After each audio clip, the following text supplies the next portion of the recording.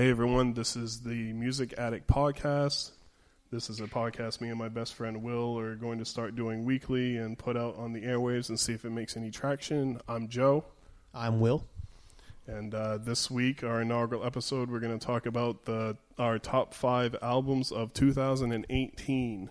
Even though it's almost 2 months past the beginning of the new year, because that's just how we roll. Yeah, we're a few minutes late, but that's all right. We'll get started. What's your number 5, Will? All right, we'll start with my number 5. Basically, the synopsis of my entire year in music was albums I anticipated for years, if not decades. And number 5 for me this year, with a little bit of sadness, albeit the slightest bit, was the new release by the Black Queen, Infinite Games. This was a band that, when I first heard it announced, it was really a revelation for me. So I really built up the second album as it was coming as something magnanimous, and it was good, but it wasn't what I expected it to be. And I think, Joe, you share the same sentiment on that. Absolutely. I loved the first album. I thought it was very intuitive, with the band members they have. But no, I really wanted this to be on my list. Yeah, I know. We've kind of had this back and forth, and I think the first night we both listened to this record, it was a midnight release. I think you listened to it while you were awake, and I actually woke up to put it on and fall back to sleep to it. Yeah, I listened to it at work, and I fucking hated it. Yeah, I know. And for me, it's been a long digestion of this album. It's starting to grow me a little bit as time has passed, but I know day one, you and I had a very similar reaction to it, which is, what the hell? Well, to be honest with you, I felt like it was I had much higher expectations for the album.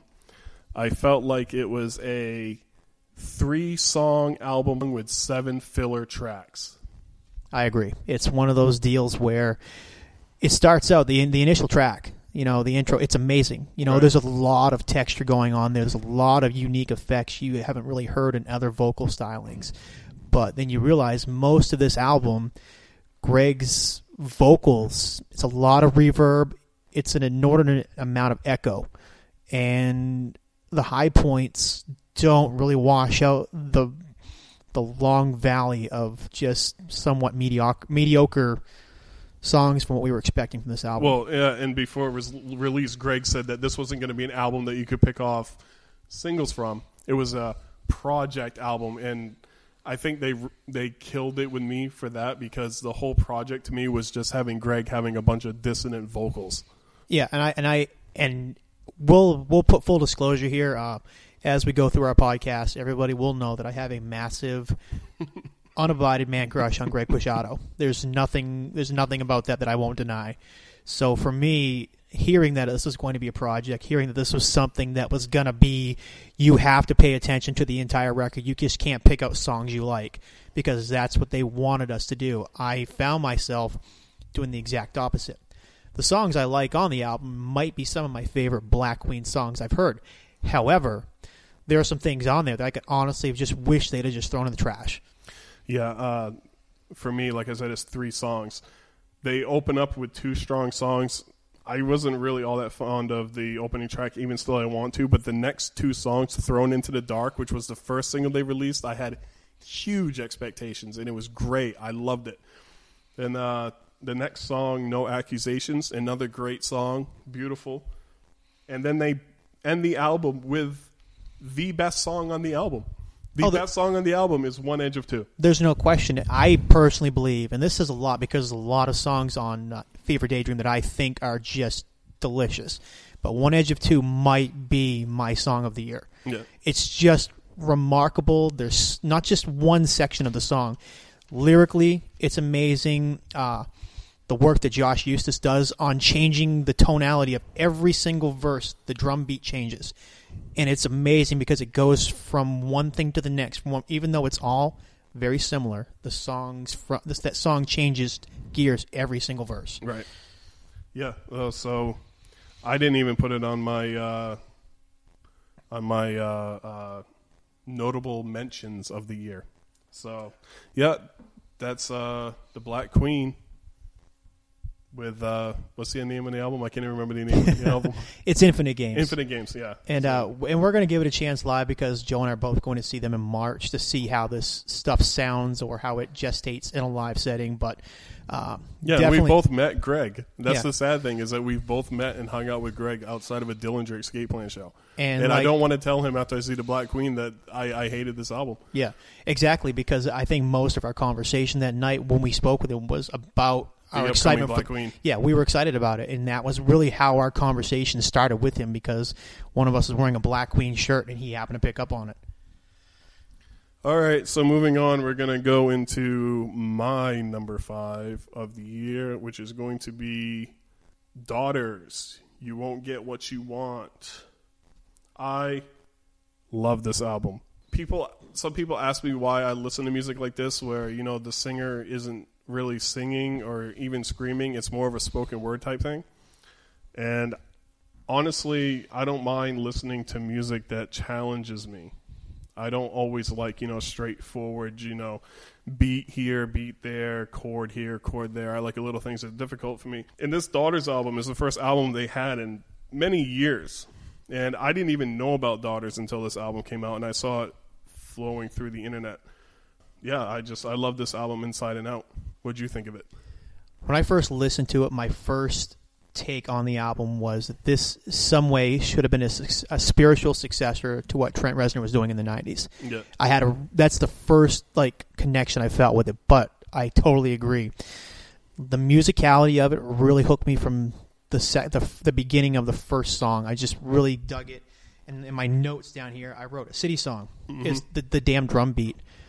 As a percussionist, that hooked me. It was so hypnotic, and then really it kind of lulled me. I'm just sitting here this is so chill, and then boom, it attacks you. Yeah. And it doesn't stop the rest of the album. And I really, really dug that, especially coming from a situation where I had never listened to Daughters before either. Yeah, I don't really have much more to say about it except for I just love this album. But if anybody's looking to get into the Daughters and can't find a good gateway into them, I highly recommend the song Satan in the Wait.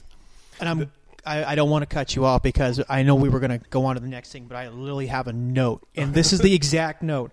There's a line drawn to Satan in the Wait, and in bold letters, the fucking synth. Right, yeah. Because I'm going through this, and I'm chugging along, and I'm loving it. And it's really great. And then, boom, that song hits me. I'm like, oh, my God. It's a perfect way for anybody to get into them. Yeah. It's got a driving beat. It's got melody. You know, it's not as harsh as some of their other songs. It's a perfect song to get into them and then ease your way through the rest of their catalog. Oh, no question. No question. I definitely think it's a band that I'm going to spend my night drives listening to when the moments where I just need something to challenge me and keep me going when I'm driving home. Yeah, absolutely. I listen to it on the way to work at 11 o'clock at night a lot of times.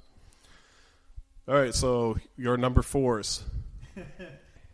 Now, this is a discussion we started at the dinner table earlier today, and I've been curious what your reaction to this record would be. And the record we're speaking of is the new album by Lord Huron. It's the Vide Noir album. Now, to anyone who doesn't have a background with the mythology of this band, Ben Schneider, who essentially is the fictional character of Lord Huron, so to speak, every one of the albums in this story thus far has been a connecting line of one main character and his unrequited trip through time, space, and the magic of really good drugs to find his love. First impression of the album is the 60s production. I really dug. I really loved it. Agreed. And it really put forth the fact that the drum and bass, the rhythm section of this band, which hadn't been highlighted in previous records, was really on point and right in your face from start to finish. I think Joe and I both agree that this is not the strongest Lord Huron album. However, the tracks I really love in this album, again with the Black Queen, Wait by the River, and When the Night is Over, there's some really good stuff there. Yeah, when I started listening to this album to do homework for it, and I hated it. But I listened to it 2 times. I listened through it twice. And if I may jump in and tell you what my thoughts are. Oh, I want you to. All right, so It's 2 a.m. Last Smoke music. It's end of the dial, college radio style, ambient. The first time I heard When the Night is Over, I literally stopped the song and I switched over to Bobby Vinton because I'm like, this dude sounds fucking exactly like Bobby Vinton right now. Yes. Good call. Wait by the River is a great song. It reminds me of like a jukebox memories ballad played by a ghost band. That's a perfect description. That's exactly how I feel about it. It's really nice. It's 50s and 60s, you know, soda shop ballad style, prom, Back to the Future style, you know. Oh, exactly. And I think was what they were trying to capture, and it definitely is something that you get the feel from. So let me tell you my summary of it, basically. It's called Vide Noir, which in French means black void. They accomplished that sound. But I feel the album relies too heavily on the void sound. It's really, really hollow. Ben Schneider has a fucking great voice. Oh, yeah. I would like to hear more of his raw sound. Like on When the Night is Over, they really held back on the hollow during the verse. More of it. More of that. It's the best song on the album, When the Night is Over. I played it for my wife, and even she's like, how come this isn't being played on the radio? To me, the album is overall boring. But I feel like they have yet to release what's really, really, you know, them. Yeah. I feel like this is just a stepping stone. I gave it a 6 out of 10. It's almost there, but it never really made me all that intensely, you know, oh my God, I got to hear that again. Again, Wait by the River, When the Night is Over, and the last song I recommend is Ancient Names Part 2 because it sounds like punk surfer sci-fi. Yeah, exactly. The Ancient Names 1 and 2, it's such a dichotomy in opposites because the first part of it, it's just, like you said, more of that void sound. It just really doesn't go anywhere. It meanders. But the second part really, and it's nothing like they've done before. It's literally, like you said, it's a psychobilly surf freakout. Is the rest of their catalog like that with the vocals though? No, because this sounds way so. It's you know that over-processed, over-engineered, over-produced sound. This reeks of it. It's so. It's like it's that sound where they try to make it sound lo-fi instead of just recording lo-fi. Exactly. It's like that. Yeah. Their first two albums, Lonesome Dreams, their first record, is essentially it's vocals, guitar, and a little bit of extra. Yeah. And it does sound very lo-fi. Strange Trails is the album that really got me into them. And I thought it was a perfect mix. It had a little bit what was leading towards Vide Noir. Yeah. But it really had that, if you were going to spend like a day actually hiking and listen, and you wanted an appropriate soundtrack to make you feel at one with nature, I really thought that they captured it right on that album. As a fan of the band, I was very excited for Vide Noir, especially when you hear When the Night is Over, because it's such an amazing tune, and Wait by the River. But outside of a few other songs on that record, it didn't grab me. It's great music to drive to if you're talking to somebody in the background. I would totally make a mix off of this album, but I wouldn't listen to the whole album through. Fully agreed. I would pick some songs off of it, but I definitely would like to go back and check out some of their earlier catalog. Yeah. I don't know. I feel like I can get into them a little bit. I definitely think you would gravitate more towards Strange Trails. It's a good album. It's a little bit trippy, and it's a little more of what I think you're looking for them to be. So, Joe, for you, what is your next one? Well, originally I had an album on here. I still think you should add the album on here. We should just have a massive talk about it. All right, fine. I had on here Gunship, Dark All Day. Amazing album. You and I got started on synthwave through these guys. Absolutely. That's where it all began for us, and it really changed our perspective towards our love of music. We were pretty hard. I mean, you're definitely much more of a metalhead than me, but we were both on the harder side of the dial. And then we both heard Fly for Your Life off of their debut record. Yeah, absolutely. It changed our minds. And the worst part about it was they made us wait 8 months for anything else. Yeah, they definitely weren't very quick with pumping out music. Like you see a lot of synth bands, pumping out music. Oh, we're going to put out a 2 album. We're going to do this. We're going to do that. But anyway, back to Dark All Day. If it wasn't for some other songs Dark All Day, the song with Tim Capello in Indiana, would be my song of the year.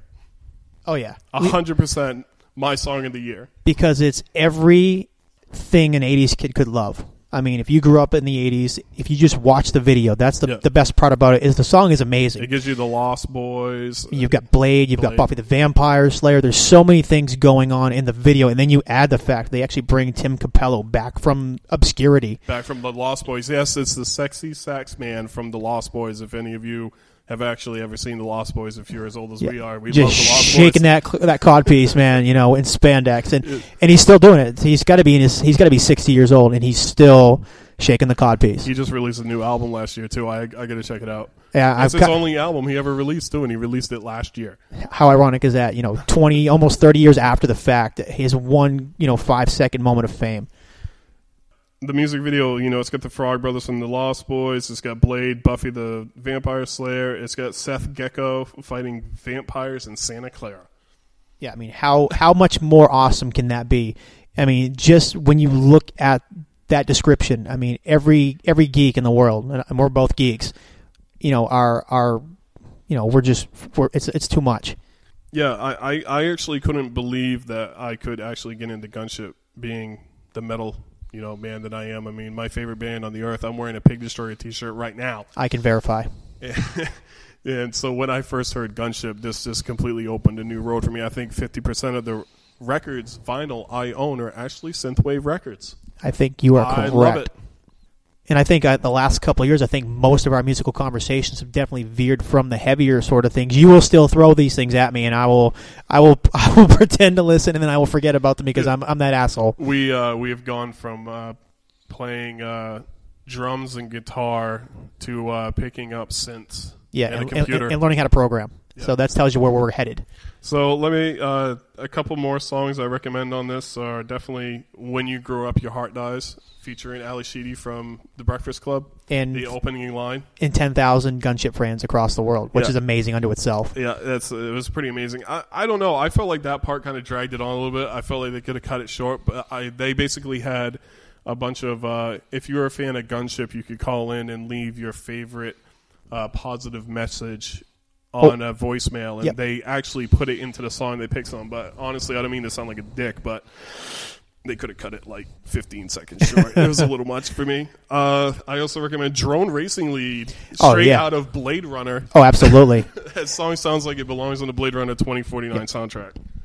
And I won't get too far into this because I have my own thoughts on Dark All Day later on, as you'll find it's on my list as well. So we don't want to just throw it all at you at this moment. But the one thing I'll add about the Drone Racing League, that and Cyber City both feel like they should have been on the Blade Runner 2049 soundtrack. And I'll just I'll button it up with two more songs from there. I recommend Thrasher.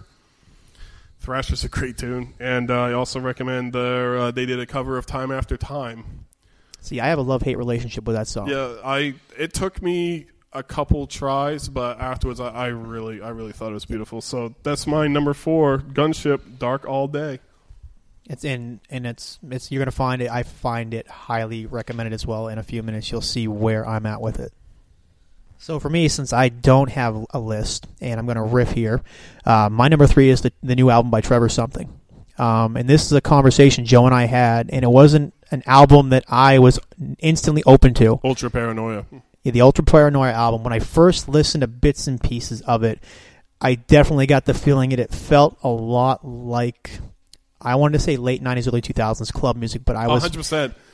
But as I grew into it, the album really, really grabbed me, and I was really, I came back to Joe with my tail between my legs to say, all right, dude, you were 1,000% correct. I missed the mark here. And this is also an album I had on my list, but I gave it up because, I didn't want us all to have the same albums, but I agree 1,000%. I gave you this album, I'm like, dude, listen up. And you're like, it's too clubby.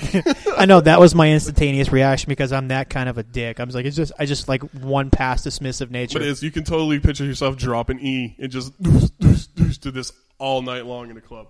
And full disclosure, as I've listened to Trevor or something over the years, that is usually how I feel. When I listen to him at night, I literally want to go to a grimy club in like South Beach, drop all the E I can stand, and like, I don't know, to blow up a hooker's ass. Really, that's really what I mean.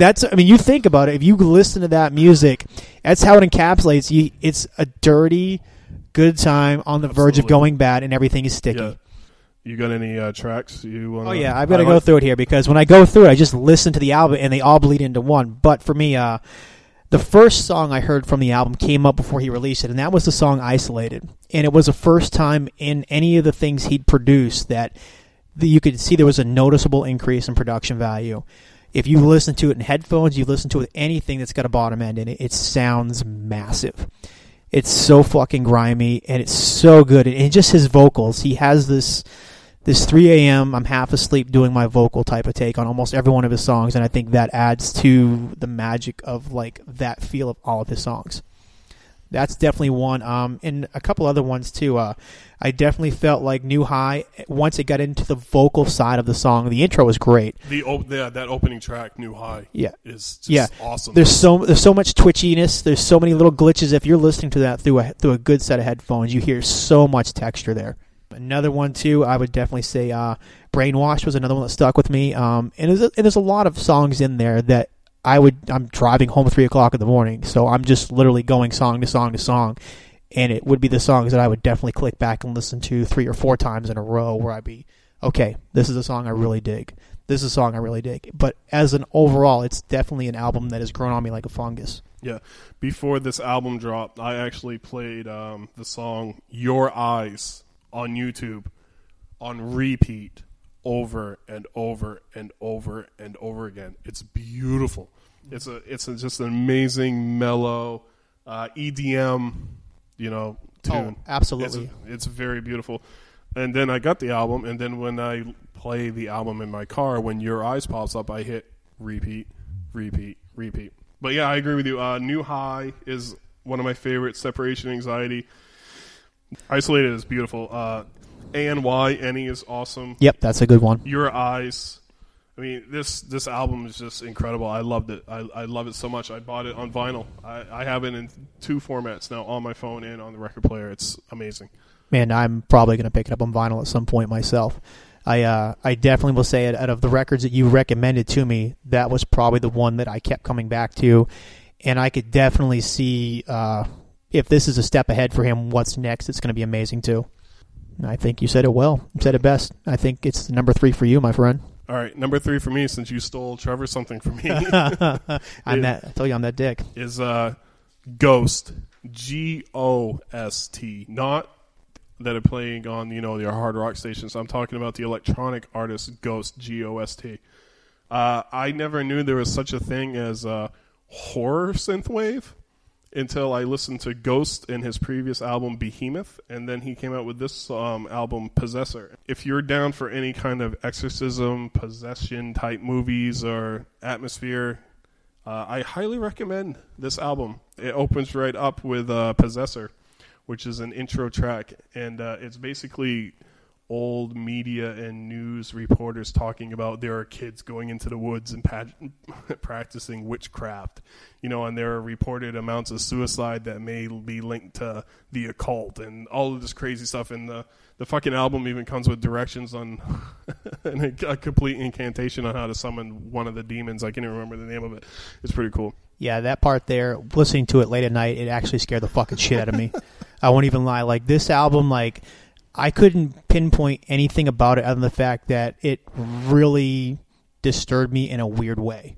The fact that it was a lot of the sound recording wasn't traditional sound recording stuff. It was just, this guy is very creative. If you compare him to other genre like Perturbator, he's definitely looking at things from a different point of view, which is what I really think is cool. Yeah, and he's definitely, Perturbator does some pretty good. I put him more in the league of he's your action movie style. He does a little bit of horror stuff, but Ghost is straight up slasher film, horror, synthwave. I highly recommend 4 songs off of this album if you're looking to get into Ghost at all. It's Geruth, which is actually the first single off of this album, and it's got this possessed girl strapped to a bed fighting a priest, Exorcist style. It's got I recommend The Prowler. Sigil is weird. It actually has clean vocals in it, and it's really nice. It really, really blends well with the rest of the album. It's kind of like a little bit of a breather before it tears your head off again. Yeah, it kind of throws you a little bit too. It almost deliberately throws you off the pace the album's driving you in. It's a left field like shift. I would definitely say that Sigil is my favorite song off of the album. Yep. 100%. And the last song I recommend is 16 a.m. 16 a.m. is a straight banger. Yeah. When I heard that, I thought, this is the song he's going to recommend. Yeah. This is the one right here that's really going to push it for Joe. It fucking shreds. So there you go. This is my number 3. It was one of those albums that are the ones I spent time with. Like I said, it disturbed me enough that I didn't want to spend a lot of time with it because I was afraid of the nightmares I was going to have afterwards. I definitely think that if this gentleman does not continue to do things in this format, he is missing the mark because he should be scoring every horror movie from now to the end of time. Absolutely. You can definitely see him like scoring. Yeah, like this is a guy, like when you look at like, the Trent Reznors and the Atticus Rosses of the world, all these gentlemen that make big bank doing it. When I heard that, I'm like, fuck, this guy should be doing every Blumhouse movie from here to the end of time. Absolutely. That's it. 100%. That I definitely would recommend it. I would not recommend listening to it if you have a soft disposition or are easily scared late at night. If you can't handle women screaming in horror movies, this album is not for you. Yeah. That's pretty much how you could put a button on it and just call it a day. It's a great record. It's definitely, if you're in the right mood for the right ambient sounds, you've got to be in the right mood for this one. Absolutely. But I would highly recommend it.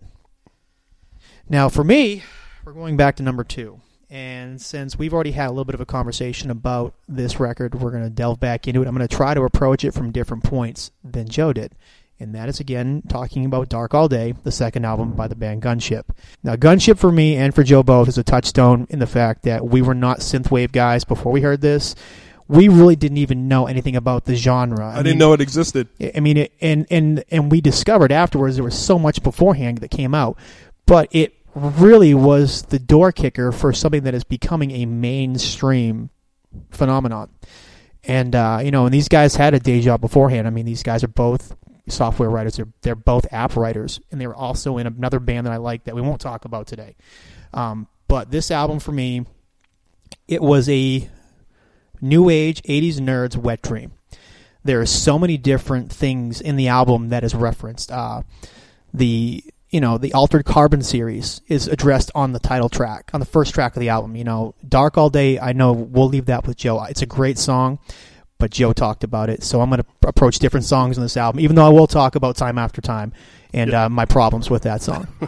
Woken Furies, for me, you get the spoken intro by the writer of the Altered Carbon series, and it's really a dossier on the series itself, and I honestly thought it's got one of the best vocal melodies I've heard on a song in a while. Alex Westaway has become a better vocalist from the first album to this, and he's a much markedly better songwriter. The textures on this song were just, off the charts. What do you think, Joe? No, I agree. Dan Haig is an amazing producer. He can write music like it's nobody's fucking business.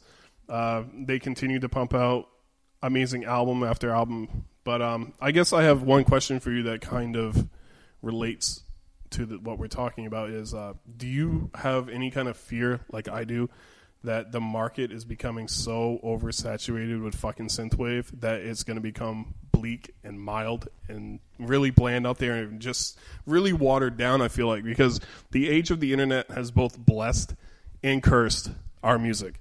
And see, this is something I think I knew we were going to talk about tonight because literally 2 weeks ago, the New York Times, of all publications, had a front page article talking about the rise of synthwave. Oh, really? Yeah. Like I thought I sent you the link to it, but literally it's a 3-page article in the New York Times about where this is going. And it all starts with Stranger Things. That was the hook that really brought synthwave, 80s nostalgia. It all pulled it, to now.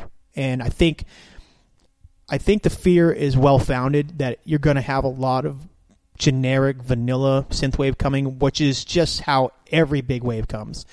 But you can already see in the bigger bands, the Ghosts, the Perturbators, the Gunships, they're doing different things. I mean, they're breaking into subgenres. They're changing the rules of what they wrote, just an album beforehand.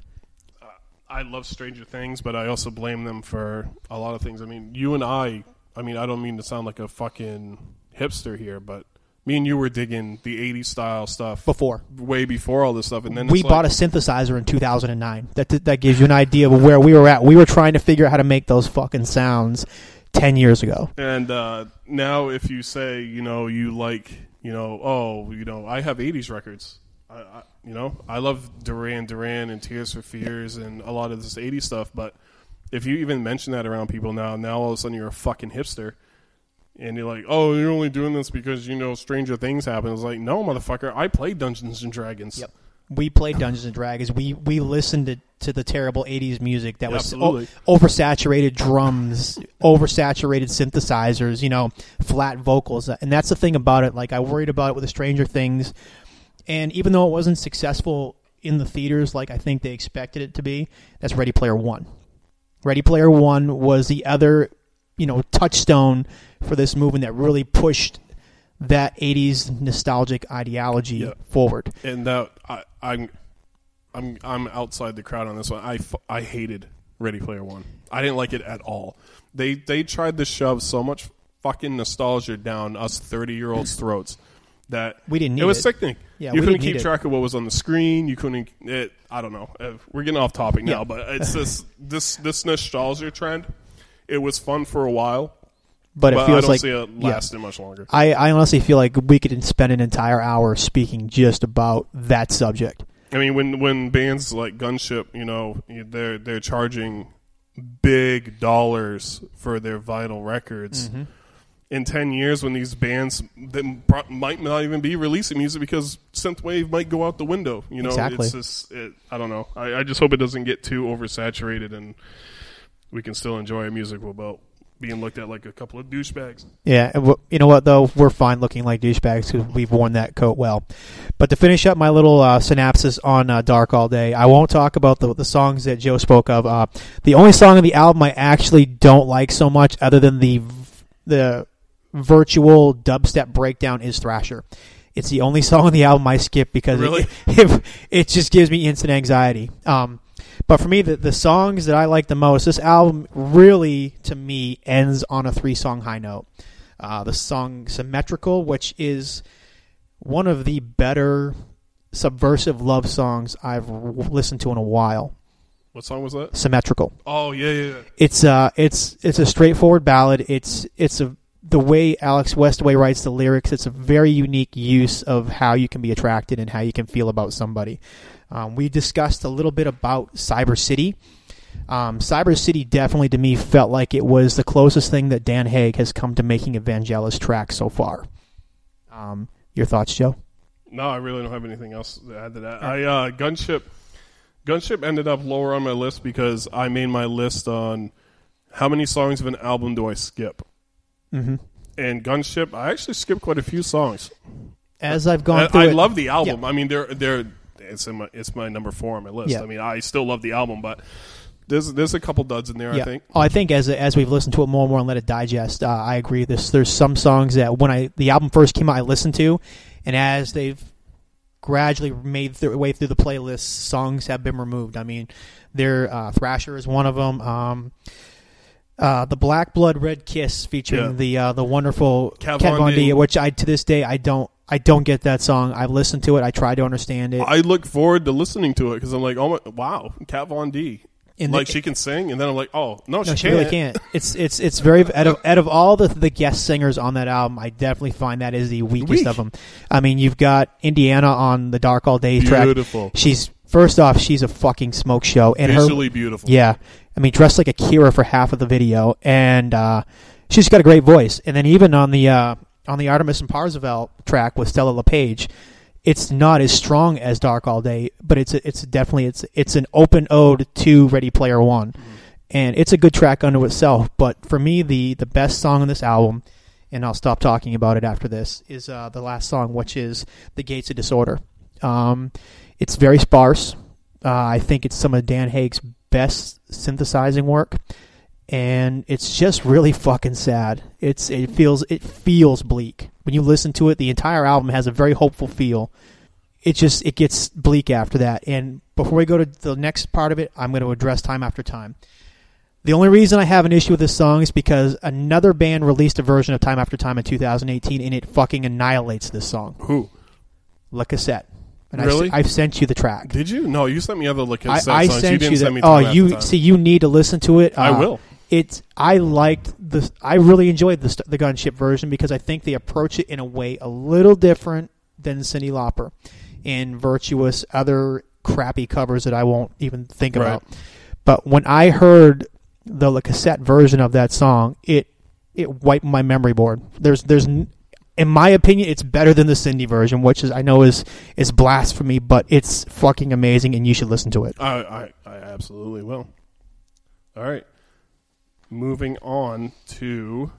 Whose turn is it? It's Joe's number 2. Number 2. My number 2. Okay. My number 1 and 2 albums, I fought to death with, trying to decide which one. And if I could just say these are both my number 1s of the year, I would. But unfortunately, that's not how this game is played. Even though I told him he could have it like that, but he decided to not go that way. No. So my number 2 is Rivers of Nile, Where Owls Know My Name. Holy shit. And can we, if we wanted to do that again, we could probably do that in full surround sound because I had the same reaction to it as well. This fucking album bangs.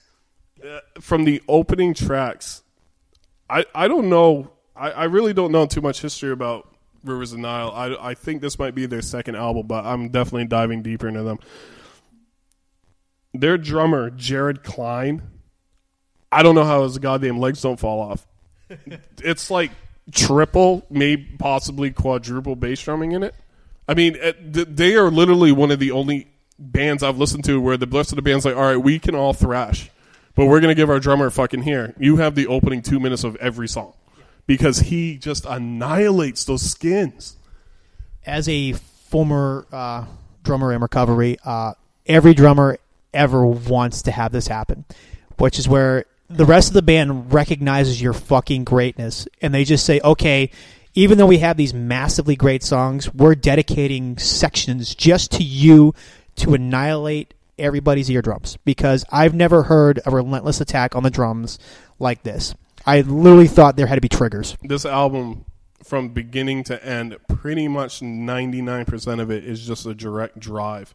And there's even saxophone. They play saxophone on this album. Yeah. You want to say melodic death metal has some fucking saxophone?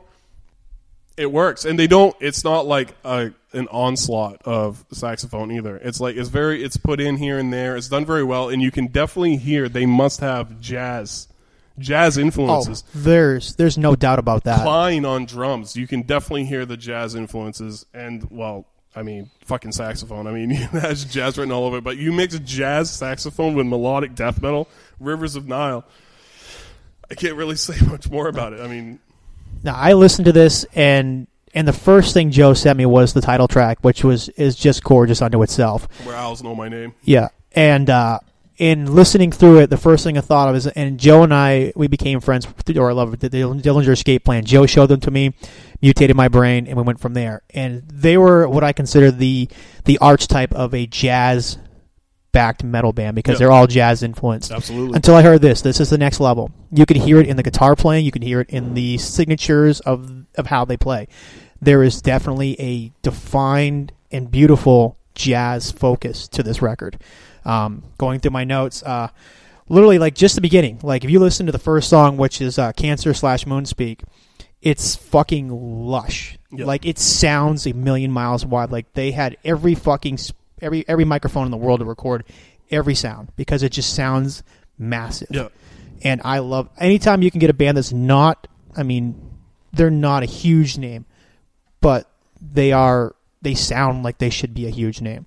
And that was the one thing I took from the beginning of that. And we both don't give a shit about, record sales, whose record name is on the album itself. We care about sound, and that was the one thing I took away from, especially the first album. I think this album is going to blow them up. I think the next album you're going to see there, it's more people know about them now. It's definitely a thing. I agree. Songs I recommend off this album are The Silent Life, A Home, and the Where Owls Know My Name. That's the first song I heard off of this album, and it's still my favorite song on the album. Yeah, I concur on that, still being the strongest track for me. And to back up what Joe says, if this album launches them, the only fear I have is because that song is so amazing unto itself that when you see other people putting their hands in the food dish, you can see an A&R guy saying you should sound more like this. And that's my only fear. This song is what I said earlier about there are other reasons why Gunship's Dark All Day cannot be my song of the year because this is I know. neck with I agree. The other, for me, especially as a person looking at your album here, for me the songs besides Cancer, the one that really got me was Terrestrial 3 Wither, because it is a total fucking gear shift. Mm-hmm. It's gorgeous. Very mellow. It's gorgeous. And the one thing I took away from this band listening to it is I can definitely hear the progressive nature of their sound. Mm-hmm. That they've got a jazz background, but there's definitely a proggy metal to it, like a little bit of Baroness. Yeah, absolutely. Yeah.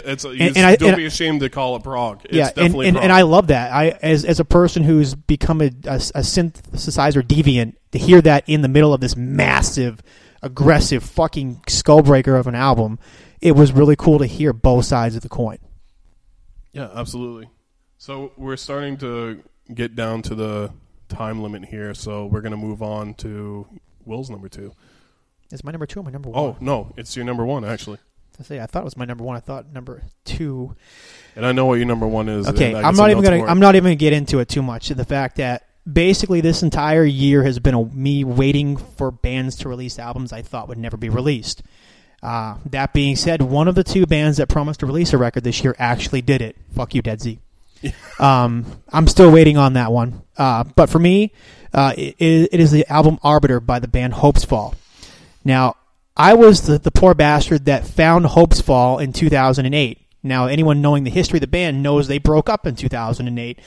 So I have had to deal with this identity crisis for the better part of my adult life. Yeah, because I knew about Hopes Fall when I was in high school in 2002. I was listening to the Satellite Years, so 2008 was So to listen to a band knowing that this creation, this sound that they'd made, I hadn't heard anybody else do it, to mix this spacey, hopeful post-rock sound with almost a hardcore aggression. I didn't know what to make of it. It really changed my life, and it really kind of pushed me into listening to what I listen to now. So to find out that a band that looked like they were dead in the water, out of nowhere, just came back and not only released a record, but released an album that I do not skip a song on to this day when I listen to it.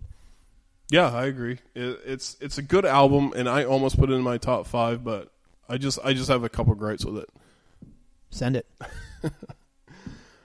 Well, number 1, it is classic Hopes Fall instrumentally. The instruments on this are Hopes Fall all the way from Satellite Years, and even before that, No Wings to Speak Of, through the rest of their catalog. So I applaud them on that. It does remind me of a lot of the Satellite Years. Like I said, I bought that in high school, and I was listening to it my Buick LeSabre when I was driving to school. But it's got more singing. Hopes Fall was part of my high school education, especially No Wings to Speak Of. It was a fantastic End of an Era alone. Just that song is amazing. The only thing I really griped from was as a fan of the heavier lyrics for Hopes Fall, I was disappointed with their catalog from A-Types forward. I felt like the clean vocals became more of the forefront and the screaming just a background, which is fine. I'm down for that. It's just not really my Hopes Fall style. No, I get that. Because I was listening to them with bands like From Autumn in the Ashes and Poison the Well and Hopes Fall. I mean, they were just straight in your face, screaming bands. It's really good for a band that hasn't played together in 10 years. It's been 10 years since they've even played together, yeah. I was just hoping for harder vocals. That's all. I mean, my tracks, H.A. Wallace Space Academy, Tunguska, which is beautiful, and Drowning Potential. Yeah, Drowning Potential is amazing. And what I think Joe says about like how he expected this record to be, I knew it was going to be divisive amongst old school fans. See, I discovered Hopes Fall on the Magnetic North album, Right. which was kind of a turn back towards the Satellite years. Not so much A-Types; they were shooting for pop stardom. Right. It's a good record, but it's Right. not comparable. No, I agree. For me this year, I looked at it as I felt this was the next transition after Magnetic North. It hits a little harder than Magnetic North. It's not nearly as dense. I felt the Magnetic North album was very reminiscent of something that the Deftones would do. Yeah. That being said, I won't beat around the bush too long with this. My riff of the year is the opening riff on this album, which is Faint Object Camera. That fucking riff gets me going every time I hear it. It's so simple, but it's just so dirty. For me, pretty much every song on the album reaches out and gets me. But for me, though, the song on this album is their one softer point, and it's I Catapult. It's lush. It's really pretty. It reminds me a lot of the better parts of A-Types. I definitely feel that if they do something more beyond this, I can't imagine what the next album will sound like, because this is the sound of a band getting to know each other in a room again after a decade apart. And also, this album, you can clearly, anybody can see from a distance, is space. I mean, the whole thing is space. Oh, everything about it. Everything, All the every lyrical songs, references, it's definitely looking everything upward. is a space. So I can appreciate the real spacey sound of it. Yeah. It Even just, lyrically speaking, you definitely feel like they're looking up the entire time. Yeah, They're looking into the sky. and they always have. I mean, look at the Satellite years. Yeah, we'll go back to the point that as the Hopes Falls albums go, that the album covers that they've done, every single one is usually one of my favorites. Like their artwork to me. I hope the next album fucking rips my head off. I really want to see old Hopes Fall, but like a lot of our bands, I mean, they're getting older. Yeah, it's very true. Like we're waiting this year for a third Dead Z album. Yeah, and this we will be reviewing that on this podcast. Yeah, and we'll be talking about it in our on one of our future episodes about albums we're looking forward to this year. Yeah. So that being said, I'm not going to waste any more of my airtime. We're going to go right straight to Mr. Walker. All right, my number one of the year, and for some reason, a lot of people around the music community disagree with this, is Street Sex, The Kicking Mule. I do not skip a song on this album. This album rips from 269 Soulmates all the way down through the Drifter. This album is fourth gear, 400 miles an hour the whole time. I have some old Street Sex stuff. Things Will Be Better in Hell. Some of their old EPs. This album is a cleaner. Although I say that, I say it's a driving album, which it is, but it's a little less off the hardcore. It's more of a industrial punk, clean vocals type sound. If you haven't listened to it, I highly recommend it. If you're any type of fan of Nine Inch Nails, any of that industrial style music, you should definitely give it a shot. My thoughts on this album were, as Joe said, if you like industrial, and that's the key. Not a lot of bands these days still do the industrial thing, not even the godfathers of industrial. Right. This album feels like if it had to come out in 1994, it would have sold 20 million copies. Absolutely. And I've listened to some of the older stuff because Joe has been a great brother. He buys me things and I spin them and I try to figure out what they mean. The earlier Street Sex recordings were definitely a little more lo-fi, and maybe that was just intentional. It was straight industrial punk lo-fi. Yeah, it definitely was. But listen to this album, it definitely felt like someone took a punk band or an industrialized punk band and put like a suit on them. Well, yeah, exactly, like a David Bowie, like Brian Eno, something of that sort. Like you put that 80s, like a little bit of an 80s lipstick polish on it. The vocals were cleaner. The production, even though it's still fucking aggressive, it sounded 10,000 leagues different than the original earlier stuff. I'm not downplaying it by saying, somebody took a punk band and fucking changed their sound. I'm saying that this is probably the best thing that could have happened to Street Sex. Oh, absolutely. I think this is a band, especially where they have buzz. This is a band people are talking about, and I think this album will be. It could be something major for them. I really think it has been. I think out of what they've released so far, it's, even though I definitely won't say it's something as super accessible to the open ear, but to a fan of true industrial music, this is going to be a pleasing album for them to listen to. This is actually, I think, a good album to transist to from maybe mainstream metal to a little more industrial underground, harder. I think you hit it right in the head. This is something that you would show to a friend who you think might have some adventureness in their musical palette. Yeah. It's easy to digest. It's going to make you think a little bit. But at the same time, it could lead them to say, hey, it's a great album and that's it. Or it could lead them down the dark path of looking at their entire back catalog and moving further down the rabbit hole. Right. I won't say too much more about them. I recommend the songs. The opening track, 269 Soulmates. I love that. Everyone's at home eventually. Yeah, that's a good one too. In for a World of Hurt is another contestant for my Song of the Year. That song gets played repeatedly in my vehicle. Yep. The lyrical content on that is amazing. Yeah, absolutely. I mean, just the lyrics by themselves. That was my big takeaway from this album, was the fact that it's just two guys, and what they're doing is amazing because there's so many textures in this album. But it was really the words. I'm a word guy. Yeah. And I really took away, I'm like, holy hell, this guy can really write songs. One of my favorite lines on the album is actually from 269 Soulmates. It says, "Beggared, the city rejects you. It's half a matter of income and half a matter of not fitting in." Yeah. Yeah. If you think about our present economic, political climate, this is an album that people could look back 20 years from now and say this is a revolution starter, because some of the things he's talking about they hit home for what we're dealing with right now. It's like a battle cry for a revolution to come. Absolutely. So do you have any contestants that couldn't make it onto the list but were close?